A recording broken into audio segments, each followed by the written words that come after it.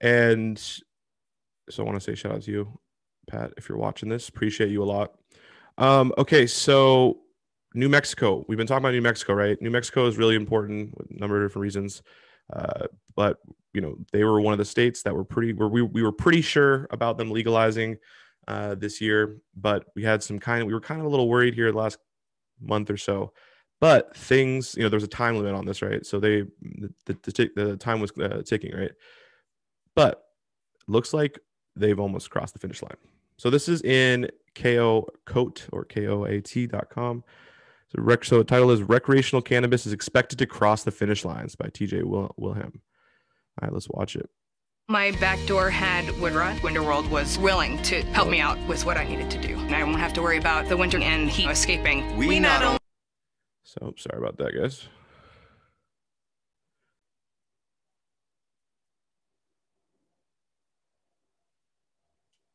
Legalizing recreational cannabis. For years, New Mexico legislators have debated legalizing recreational cannabis. Each time, it has failed. This year, we have seen the most momentum on legalizing recreational cannabis than we ever seen before. It has a lot of momentum, and it seems as though it's going to make it across the finish line this year. Late into the evening Wednesday, the Senate Judiciary Committee voted 5-4 to send this bill to the Senate floor for a vote. If the Senate passes it, it will go back to the House to approve all of the amendments and then up to the governor's desk for her to sign it. We are very, very optimistic, cautiously optimistic about the passage of this bill. Representative Andrea Romero was one of the bill's sponsors. The bill has only gotten stronger as we've moved through the process. After hours of debate Wednesday, the bill received several amendments to it. As it currently stands, recreational cannabis will be legal in 2022. There will be a maximum 20% tax on it. The state will regulate sellers. There will be no limits on the amount of license issued. People who have been convicted of possessing.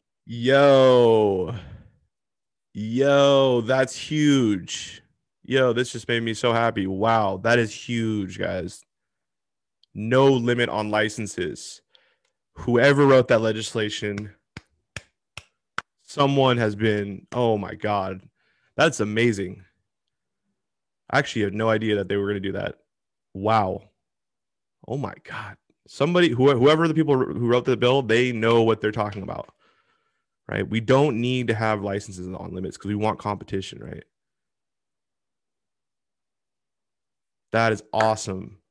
That is so great. I'm sorry, I'm hyped on that, but what? That I didn't even know about that. Wow.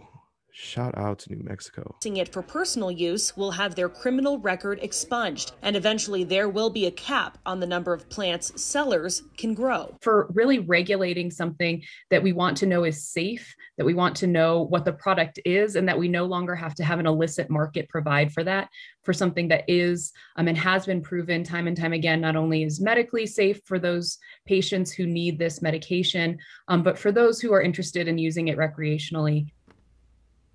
Legislative analysts estimate legalizing cannabis will generate up to $50 million a year in tax revenue for state and local governments.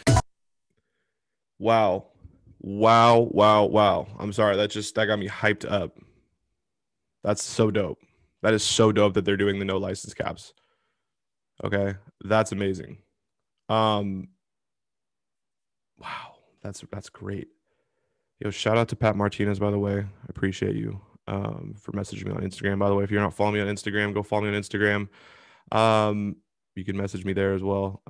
But this is so great to see. This is the no license caps is good.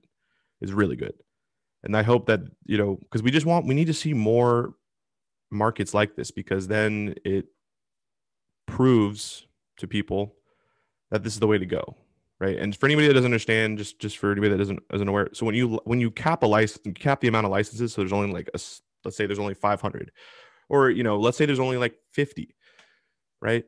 What happens is small business, the little guy, the people that really want to take a shot at this industry, or we're already in the illicit market and want to transfer over, they have a really hard time doing that.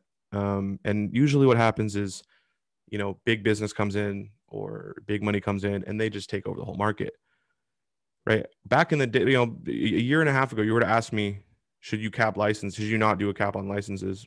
I would say no, because it would be too saturated. But I didn't really understand. I had to like see things kind of, unfold. And I really have come to the conclusion that personally, I think for competition, capitalism, right? We're all about, big capitalists, right? People, America, right? We always talk about that. Well, let's actually see it happen, because when, you limit the amount of licenses, it very much usually favors big business and not small business. But that is so great to see. All right, guys, wow. I was not aware of that. We'll be talking about that more. Okay. All right, last segment. Hey, this shit wavy.